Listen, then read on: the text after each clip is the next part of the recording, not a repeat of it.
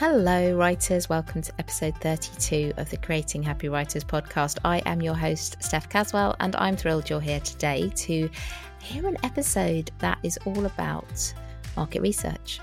Now, I know it might sound a bit like a snore fest, a yawn fest, or something that you think you know really, really well. But when it comes to writing a book, market research is a crucial stage. So I urge you to listen to this episode if you are in the planning stages, or perhaps you're thinking of writing your next book. Wherever you are, it's going to be a valuable episode for you. If you want some more help, you can head on over to my website, stephcaswell.com, and you will find a free PDF called The 5 Ways to Plan a Best-Selling Book in Your Niche. Almost forgot what it was called then. And you can download that and it will help you with the planning process. If you want to get something a little bit more detailed, you can go to Amazon and get Dare to Write, which is my book that takes you all the way from your initial idea to publication. And I hope you enjoy both of those things. Without further ado, though, let us crack on with today's episode, all about market research. Often we hear the phrase market research and it immediately makes us think about going to do the weekly food shop. We know we have to do it, but there is really not a lot of joy involved in it. And it's not the most exciting way to spend a Tuesday. But as I said, it's important, it's imperative. We've got to do it when it comes to writing books. And if you want to be successful, speak to your readers, connect to them, get rave reviews.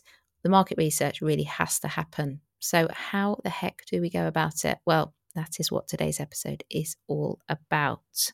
You will unlikely be surprised that there is more than one book in your niche.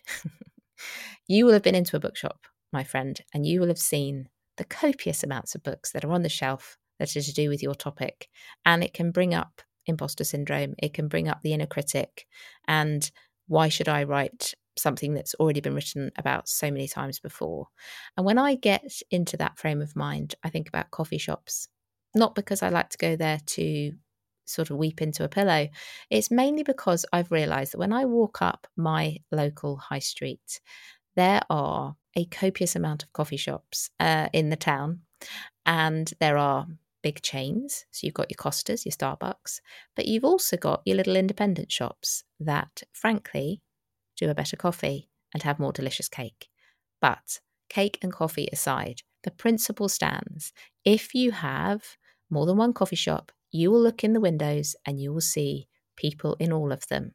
There are people, my husband included, who love Starbucks. And if we're ever in town, he'll go to Starbucks because it does his favourite type of mocha. But when we go to a different town, we both have a favourite independent coffee shop that we go to because we prefer that to Costa. So now that you know my coffee love, you will see the point I'm trying to make. Wherever you go, whatever coffee you like, there is somewhere for you. And there are people in all the different coffee shops. So just because there's a coffee shop on the high street does not mean other coffee shops can't exist. And it's the same with your book. If there's more than one book in your niche, then of course you can still write a book in that niche because it shows that there is demand for it. You may well be writing in a space that's occupied by some of the big guns, your Brennets, your Mel's, your Ryan Holidays.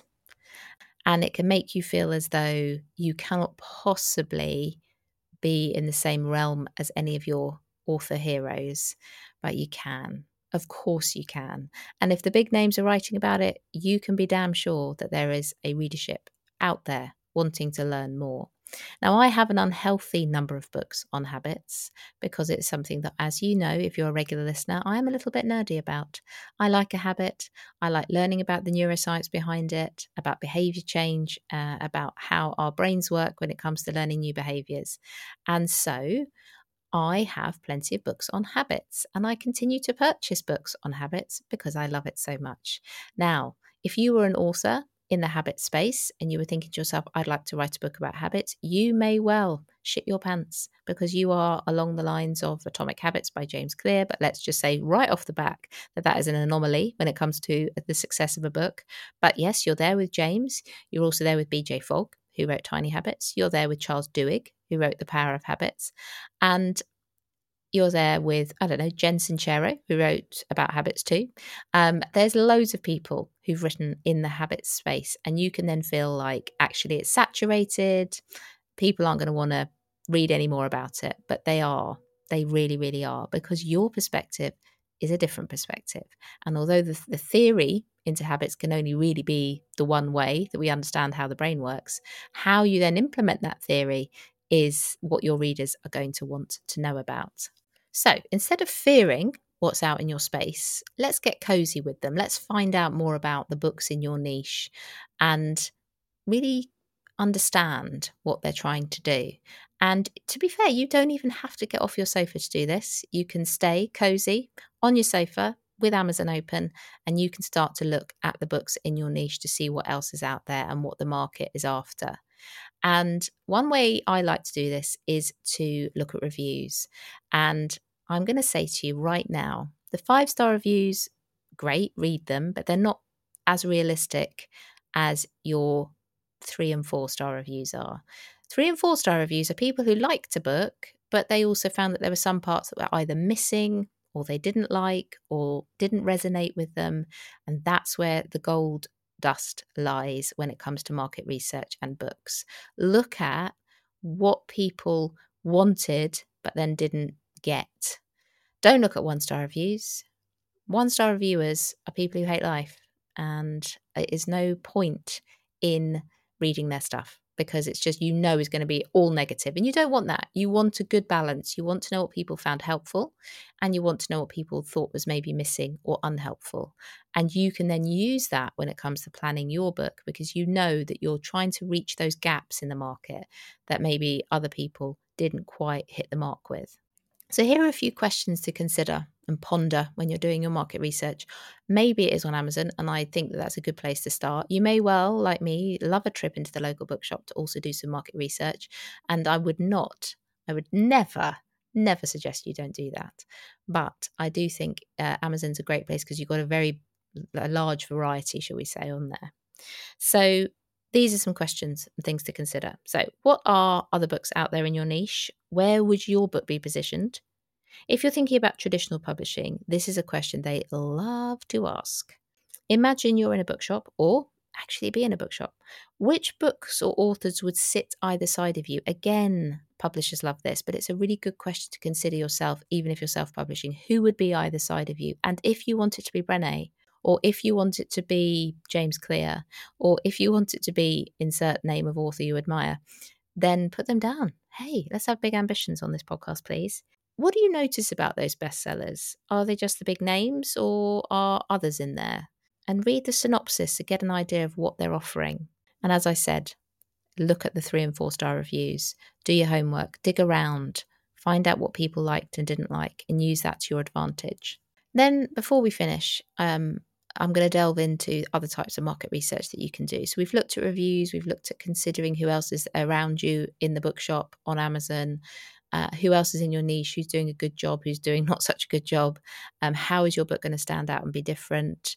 Because it's okay to be like this person, but it's how are you different to them too?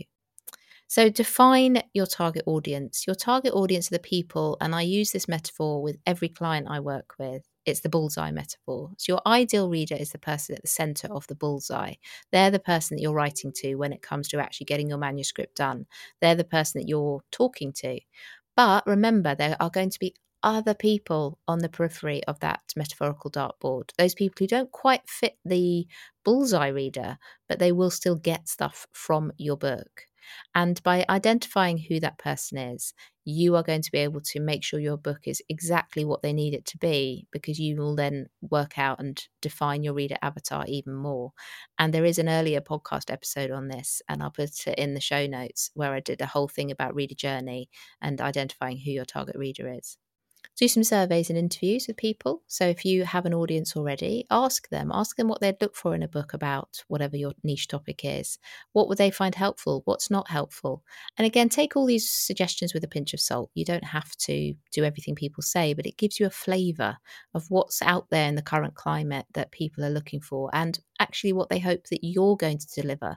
Because if they are somebody who's been in your audience for a while, they will know you, and they'll know what you're about, and they'll tell you what they want to hear from you that makes you stand out from the other people in your niche. Analyze industry trends in your niche too. Don't underestimate what's going on out there in the current climate, what's happening for people, what's the latest stuff that's being talked about, because you want your book to be as up to date as possible. So read the publications, listen to the podcasts, look at the YouTube interviews, whatever it might be, that is going to help you be really up to date and current when it comes to putting your book together. I hope you found today's episode helpful and that market research no longer feels like something that is unclear or uncertain or frankly too boring. When it comes to your book, it's so important so that it sits exactly where it should. And there's a reason why traditional publishers ask people who send in book proposals to talk about their book and where it sits in the market and who else it's near when it comes to a bookshelf, because they want to know that you've done your homework for starters, but also that you have a clear idea of what the market is as it currently stands and also sort of the topics that are coming up within it. And I'm working with a wonderful client at the moment who's writing a book on leadership, and she's been saying how loads of stuff has changed post-pandemic in the leadership world and how that's relevant in her book proposal. So it's absolutely true. If there's something in your niche area that's really started to become more popular, or maybe it's something that you realize that you feel like is irritating you and that is your niche is maybe a bit behind and you need to bring it up into the modern day, again, that can be something that stands you out. So doing that research really pays off, even if you're not traditionally publishing, because when it comes to talking about your book, when it is published, you are able to see clearly how you are apart from everyone else. When you're on podcasts, you can say, that you're like this because of this, or you're not like this person, but you're more like this person. And that really helps you when it comes to talking about and getting people excited about your book. But without that research, that can't happen. So go out there, go and get a nice mocha or a nice piece of cake and go to your local bookshop and just have a look and see what's in there, who's in there, what do you love, what don't you love. Get onto Amazon, do your research, and I promise you it will help you feel more confident with your book idea. If you know anyone else who would enjoy this episode, please do let them know about it by sending the link to them and sharing it with them, or just sharing it on your social media. Anything that you think would help push this podcast to reach more people. I would love it if even more listeners were getting the value that I hope you've got today. And until next time, my lovely friend, happy writing.